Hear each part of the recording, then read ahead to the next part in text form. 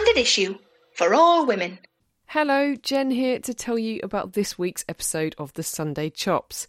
I know what you're thinking. You were expecting Carrie Lloyd. But look, our scheduling isn't foolproof.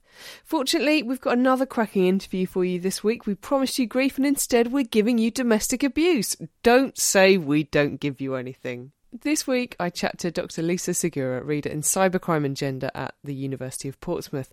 I know what you're thinking. Jesus H. Christ, that could cover a lot of ground. And yes, it does. Listen on for more about how the online world presents new opportunities for domestic abusers, why the online safety bill is frankly not worth the paper it's written on, and why it's not all lols about Andrew Tate's pizza box faux pas. It's a meaty old list, but fortunately Lisa is excellent, and I think you're going to find what she has to say to be very interesting indeed. Don't have nightmares, lads. I'm joined by Dr. Lisa Sugiura, reader in Cybercrime and Gender at the University of Portsmouth. Hello, Lisa. Thanks for joining me today.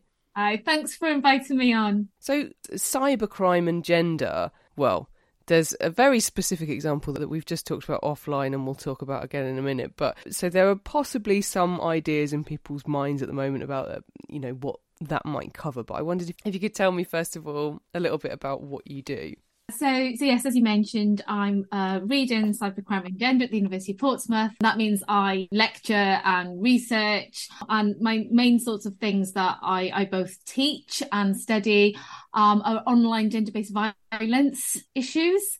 And so really what I'm looking at is how technology and digital tools and the online sphere is being used to harm women and marginalised persons, and essentially how it is not necessarily creating new behaviours, but it's replicating those harms that we've always had offline, and is exacerbating as well the sort of inequalities that we have in our society. I first heard of you a while ago now, and some work that you were doing was reported on around how online and sort of technological, I guess, opportunities, probably a slightly strange way of putting it, but opportunities that were being exploited basically as a means of domestic abuse. So as you say, things that have always happened, but it's just the online world is presenting new ways to do that. And I suppose the concern must be that it widens the reach of someone to abuse someone as well. So if you can't do it physically, you can now do it kind of at arm's length, which gives you more scope, right? Can you tell me a little bit about this and what kind of things are we talking about? Because there are some really obvious examples like tracking devices on mobile phones, ranging to some quite sort of bizarre concepts like heating apps, for example. So can you tell me a little bit more about that? Yeah, so as you just noted, that essentially when you've got perpetrators, they will use whatever repertoire of tools are available to them to extend their coercive and controlling abuses and behaviours. And so there's one particular project that I conducted on behalf of the Home Office with colleagues at the University of Portsmouth and colleagues at the University of Kent. We looked at how technology is facilitating new and pre-existing forms of domestic abuses.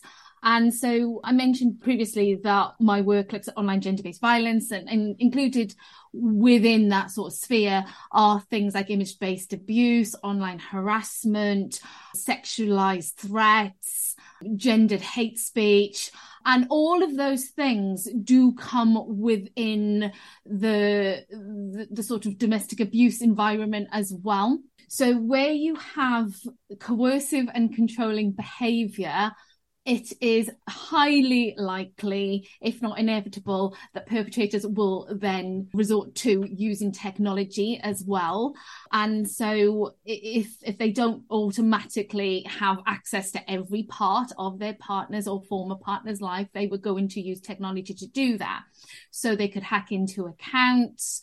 They might not necessarily have expert computer skills to do that. And so it's about extending that coercion, where they would force people to give their passwords over, or by virtue of knowing their partner, they'd be able to guess passwords accurately, or even do the emotional blackmail of, well, if you loved me, you'd share every aspect of your life with me. And then there's things like you mentioned, the sort of physical trackers as well, which have been placed on cars, in handbags.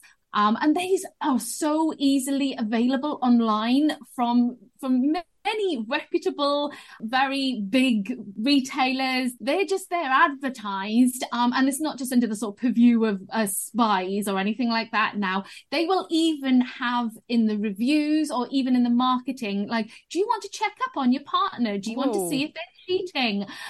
And so you've got things that are coverts of cameras or listening devices, and they're disguised as everyday objects, really insidiously, things like children's toys and teddy bears. So it's encouraging perpetrators to then bring children into the abuse as well, use them as unwitting tools.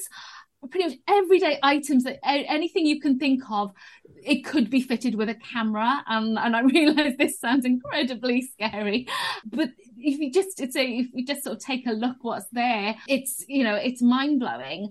Plug sockets, pens, light switches, air fresheners, lampshades, everything that you can think of and more is there. And other sort of forms of abuse as well takes the form of gaslighting, and that's sort of very commonplace, that perpetrators will try to make their partners feel like that they're losing their minds. And so perpetrators are using things like the Internet of Things. So anything that is connected, networked to the internet, can be used to abuse as well. And so in the project, we found that perpetrators were accessing like Ring doorbell to be able to check up on who was coming to the house, or when the victim was leaving the house, track their movements. The Hive heating system as well. They were controlling the heating, switching it on and off. Things like Alexa, obviously listening in, but then also being able to sort of play music and things.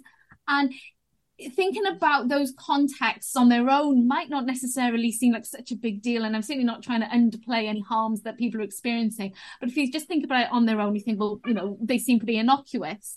But when it forms part of that abuse, it is just something else to control and to put fear into victims as well.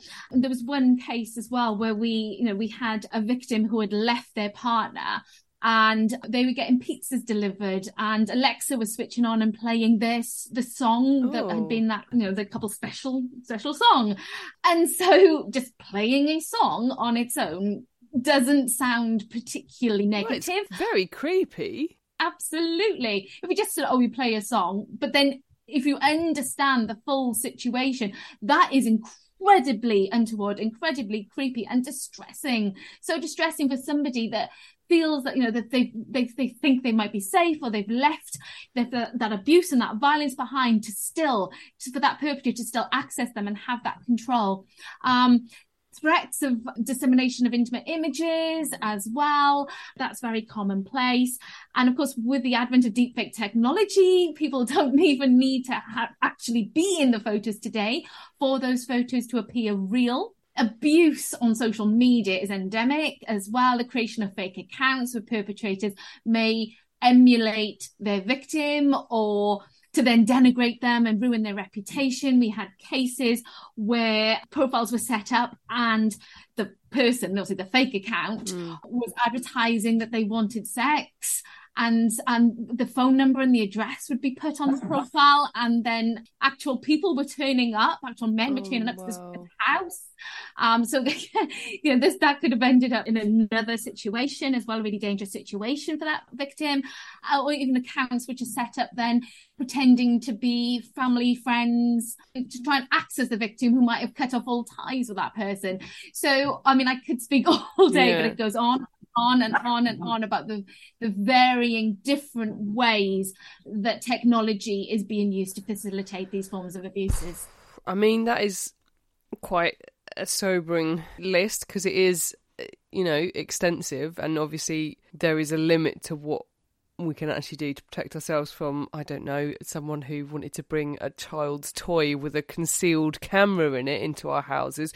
But I wondered if you could tell me on the examples, like, for example, heating apps, Alexa, doorbell videos, things like that. Do you think that as women, you know, we need to be a little bit proportionate about this? Or do you think that there is genuine reason to be concerned or limit the access that we give these kind of devices to our lives? It's really difficult. I don't want to present all women as victims. You know? Of course, yeah. We're autonomous beings. Well, not just women then, you know, like anyone can be abused, right? Anybody. And I certainly, you know, it's contextual, because the sharing of passwords, having joint accounts on all these different apps. I mean, in a healthy relationship, well, that's absolutely fine. And of course, the problem is that you often a relationship can seem healthy at the very beginning as well. Although, just to quickly highlight Jane Monkton Smith's work, yes, where she did the homicide timeline, where there are red flags as well at the beginning of a relationship if it speeds up very, very, very quickly, and you know there's the sort of expectations from the beginning. So I don't want to say that there's never red flags, but often it's not as if when you first enter into a relationship that you're then worried. But I think at the time where if you're living together and you're obviously using these things, I mean, it's and I certainly don't want to put any blame or judgment on anybody as well. I mean, obviously it's just a really difficult situation, and that it's all part of the coercion of the perpetrator as well to have access to every aspect of their victims' lives. But I think there is something, I mean, in terms of sort of, I would think about this maybe from a cyber security and like a cyber hygiene perspective as well. But having separate passwords, having passwords that can't be easily guessed. I mean, if they are related to your partner, your family, your pet, for example, then others can guess that too. So not using the default Wi-Fi password that comes with your router, you know, things like that, that you can do. But of course, it's easy to just talk about these things when you have control over your life, which often people don't in these situations. To reframe the question a bit, I guess, because obviously you've said like anything that can be connected online can be used as a tool for abuse, right? But then it's not just the people in your life necessarily that you need to be concerned about, because obviously, you know, stalking, for example, it is possible for people to hack online accounts, tools. I don't know if we're seeing a rise in stalking, but we are hearing a lot about stalking cases in sort of mainstream media at the moment. There are some very high profile ones, and you know, anyone can access these things if they have the know-how to do it, but it's not impossible to gain that knowledge, is it? I think there's something about our privacy expectations now as online users as well, and being part of digital society, you know, where we, you know, particularly maybe, and I don't want to judge, but maybe younger generations where, you know, almost like to be a valid person today is to put everything out there about yourself. Obviously that information can then be used against you. I think what you said about stalking, I think we have seen a rise in cases, but that could just be the people are coming forward as well and more willing to report because there's more attention around it as well. There's certainly a misunderstanding about stalking as opposed to cyber stalking, and often so the latter is not maybe viewed as seriously, when often it's an extension as well. Certainly not in all cases. You know there you know, you could be cyber stalked by somebody, you know, in a completely different country to you. They're not necessarily going to be following you in person, but they're still obviously a threat. But certainly in the sort of domestic abuse context I've been speaking about, this is just a continuation. The physical stalking, the you know, the online tracking, all of that is just part of that control. But yeah, there's something as well about, and obviously I'm really careful when I'm talking about these issues, you know, not to sort of lay blame on people. You know, we can say things like don't geotag everything.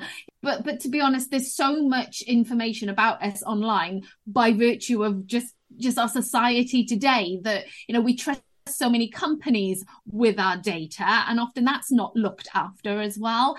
So it's quite easy for people that don't even necessarily have technical skills, specialist technical know-how to be able to find out the information about people if they really wanted to.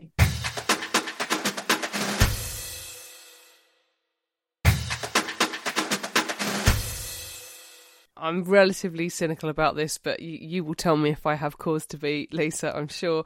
Moving on to something that may give some hope, I guess. I've been calling it the online harm bill, but I believe it is actually called the online safety bill, which is finally moving again. It kind of stalled for a ridiculous amount of time, and then we've had 20 prime ministers in the last year, so things that were moving, they've stalled a little bit while we mess up our economy further. Anyway, more on that another time. I mean, it covers a lot of the areas that you're interested in. Will it cover things like this? Is it the sort of silver bullet we all hope for? So it's interesting that you said about the title changing. Yeah. Because it originally was the online harms bill and it's now the online safety bill, which I take great umbrage with. I mean, we've gone from recognising the significant impact on people to, it's about safety. It's about responsibilising now. It's shifted from that. So it's no longer about the harm that it does to people and all about how we can keep ourselves safe. Well, how we can hold social media platforms accountable, basically. How do they keep people safe? When, of course, their agenda is profit. Yeah. They were never designed with user safety in mind, and now, it's basically that they're trying to patch it up, and change obviously their whole approach. First of all, I'll say there is a real potential with this legislation. It is trying to do too much. It is trying to be everything, basically. You've got the Computer Misuse Act, which deals with the computer crime, and then basically it's like online harms is trying to online safety, is trying to capture absolutely everything else. And the biggest issue I have with it is that gender and violence against women and girls does not feature anywhere within it. And then before you can start thinking about intersectional issues and about other marginalised persons that are also disproportionately harmed, and they are, we have the evidence to show who is disproportionately harmed by abuse online. And that is not taken into account anywhere. So what we're presented with is an attempt at a gender-neutral piece of legislation. And we know that does not work in practice. It does not take into account the lived experience of victims and survivors. And so the problem is, with that legislation then, it's going to default to what we already have or don't have in some cases. So when you've got things like image-based abuse, for example, that's under the Criminal Justice Courts Act 2015, but that is an awful piece of legislation anyway. I mean, for starters, that offence is a sexual offence. It should have gone in the Sexual Offences Act to ensure that victims are protected with anonymity. But of course, it's not. So victims don't have the right to anonymity. Oh, really? Exactly. I didn't know that. That's interesting. When we have gendered harms, we need to have that gender dimension written into the legislation to understand the impact. And so the example of the Criminal Justice Courts Act, which is just say this again, gender neutral, not even recognising the sexualised element of it, because it is sexualised, but more so for women. Because men and women, not so sure about persons of non-gender binary, but men and women certainly seem to experience image-based sexual abuse at similar rates. But the impact is different. Thinking about the audience reaction as well. So when images of women are disseminated, I mean, they get the rape threats, the sexualized comments, the abuse, the shame. Men, and this is all part of that kind of machismo, well done, bro, sort of thing. And it's not to say that there's no individual men who are embarrassed by it, but the reaction is not the same. So the harms, therefore, are not the same. And it's not a sexualized reaction as well to men. There's obviously a very different perspective on men's bodies as opposed to women's bodies in the public sphere. So that we've got that legislation, which is useless. And so going back to, say, the online safety bill as well, the whole concept of harmful but illegal has now been removed as well. That was going to be problematic because I think at one point they said it was going to be for MPs to decide what is harmful but legal. So therefore you've got people, you know, the elite, completely out of touch with reality, you know, going, I think this is harmful, without ever speaking to victims and survivors, those that actually can tell you what is harmful, what those experiences are actually like. But now that's been completely removed. There's just so much leeway for social media companies basically to not really protect those that really need it. That leads me nicely into my next question, which is around another area of your expertise. So you've written a book, The Incel Rebellion, The Rise of the Manosphere and Virtual War Against Women. It's a topical issue. I mean, it's always a topical issue, but especially at the moment, at the point at which we're talking on the 4th of January, it does kind of relate to the online safety bill as well, which will tackle online content around inciting violence, for example, although obviously misogyny is still not recognised as a hate crime, so that's no help to us. However, let's talk about Andrew Tate. I think he's an influencer. I'm not really sure. I hadn't actually heard of him until the other week when he was in the news, because he sort of, for reasons that, you know, maybe only Andrew Tate knows, he decided to take Greta Thunberg to task over her beliefs in not killing the planet, and wound up being detained by the Romanian authorities on suspicions of rape and sexual trafficking, exploitation of women. You know, it's kind of easy to laugh it off in a way as, you know, he got caught by a pizza box, even though that is technically not true. The Romanian authorities have said it was not identified that he was in the country because he did have some pizza boxes in the picture that he posted online. Just to dismiss that piece of disinformation quickly.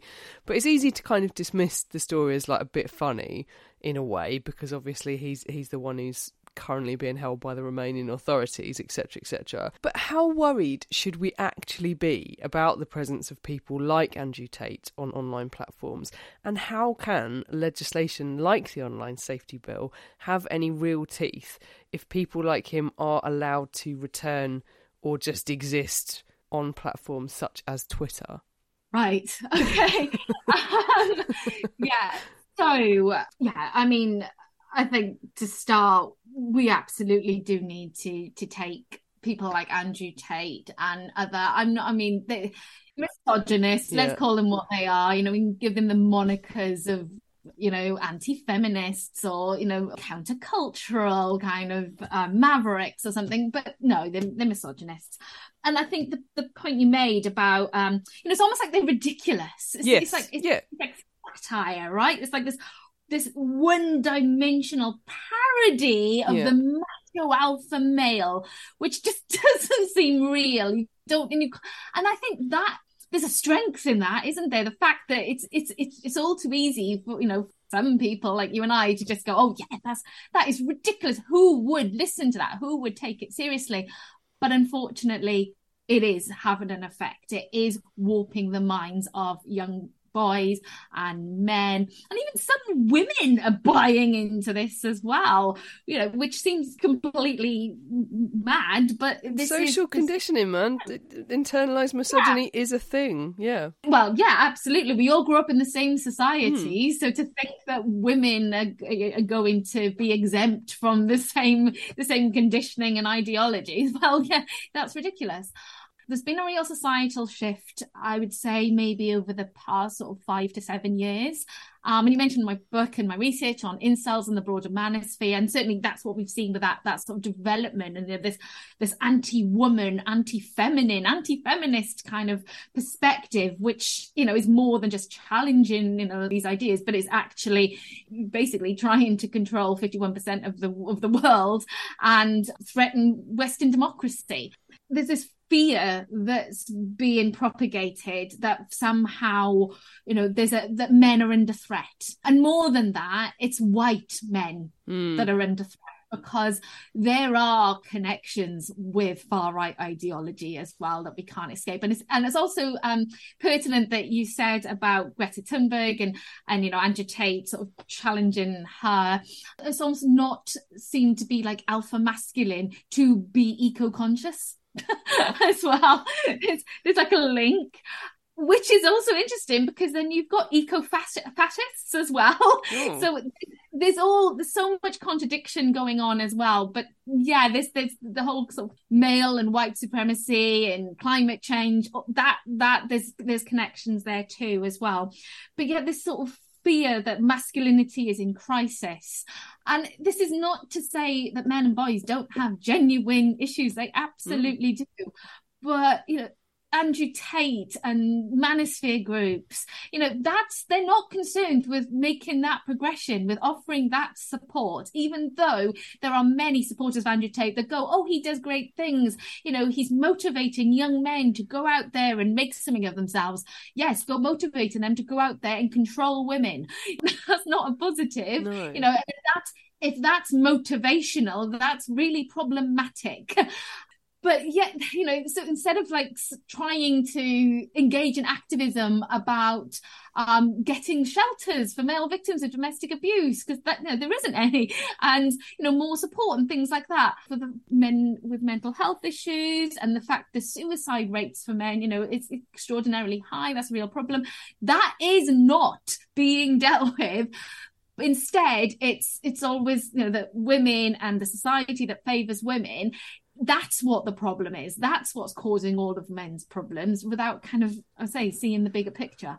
Bloody hell, cursory Google would probably prove otherwise. I knew a guy once who, many, many years ago, he used to frequent a bar that I went to in my hometown, and he once said to me, I worked for DEFRA at the time, I was a civil servant, and he said, at the end of the day, a white, straight man like me, a fox has got more rights than me. And I was like, that's absolutely categorically not true, but fine.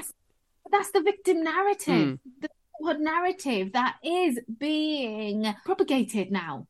That's it. That's everywhere we see it, and it's not just on these clandestine sites on the on the web. We see this in the mainstream. We've heard this. You get public figures that have a bit of power, and of course, ironically, they're always the ones that say they're being cancelled as well while speaking on a public platform.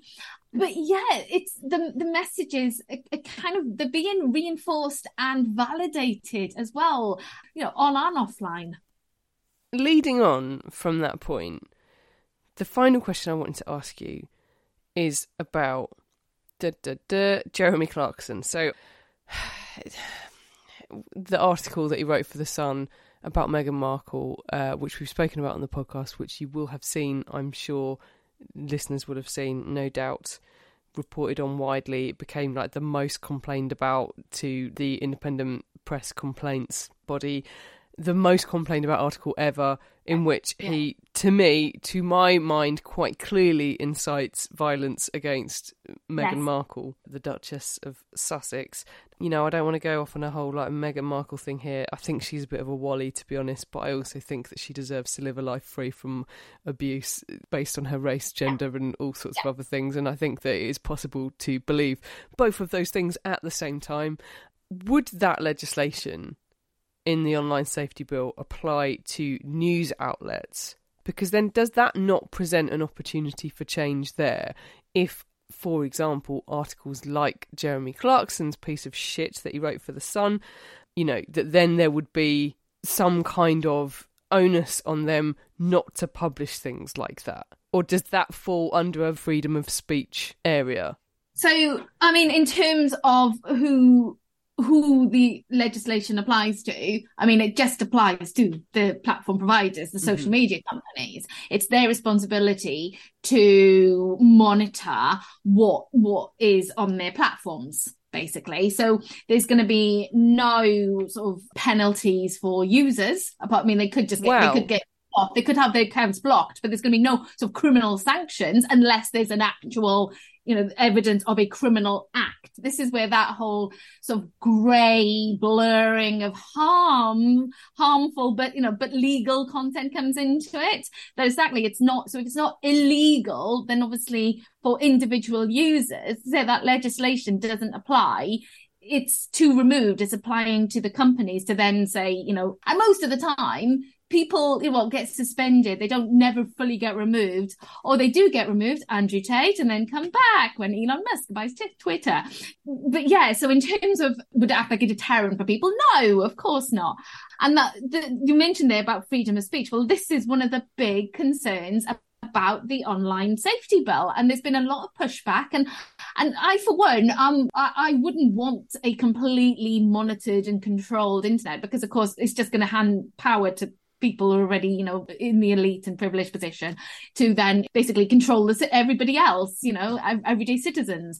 But at the same time, freedom of speech does not mean the freedom to abuse. It's not a free-for-all, you can do what you want. And we've also got to remember, in terms of, say, protecting freedom of speech, what you end up doing is protecting abusers. You end up protecting those with power privilege. You're just protecting those to continue their abuse at the detriment to those who are already marginalised. Women are often silenced, and particularly marginalised persons, and whose voices we don't ordinarily hear. Well, then their freedom of speech is being curtailed because they're being abused. They're being driven off platforms and things. So there's that issue. But yeah, in terms of, I'd like to say something more optimistic and positive about the legislation. But the problem is, until they say recognise gender, recognise violence against women, recognise the disproportionate abuses that marginalised persons are experiencing, and centre their experiences and hear from them about what we need to do to protect them, rather than say what we're inevitably doing is protecting perpetrators and those are already with privilege, then actually this isn't going to make any difference, unfortunately. So sobering stuff, Lisa. Sorry. I said I'd like to end on a happier note.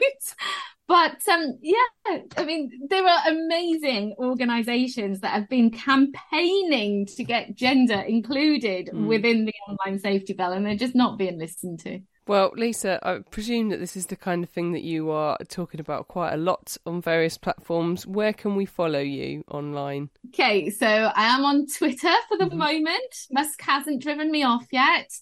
So I'm at Lisa_Sugiura. Lisa, thank you so much for taking the time to chat to me. Thank you.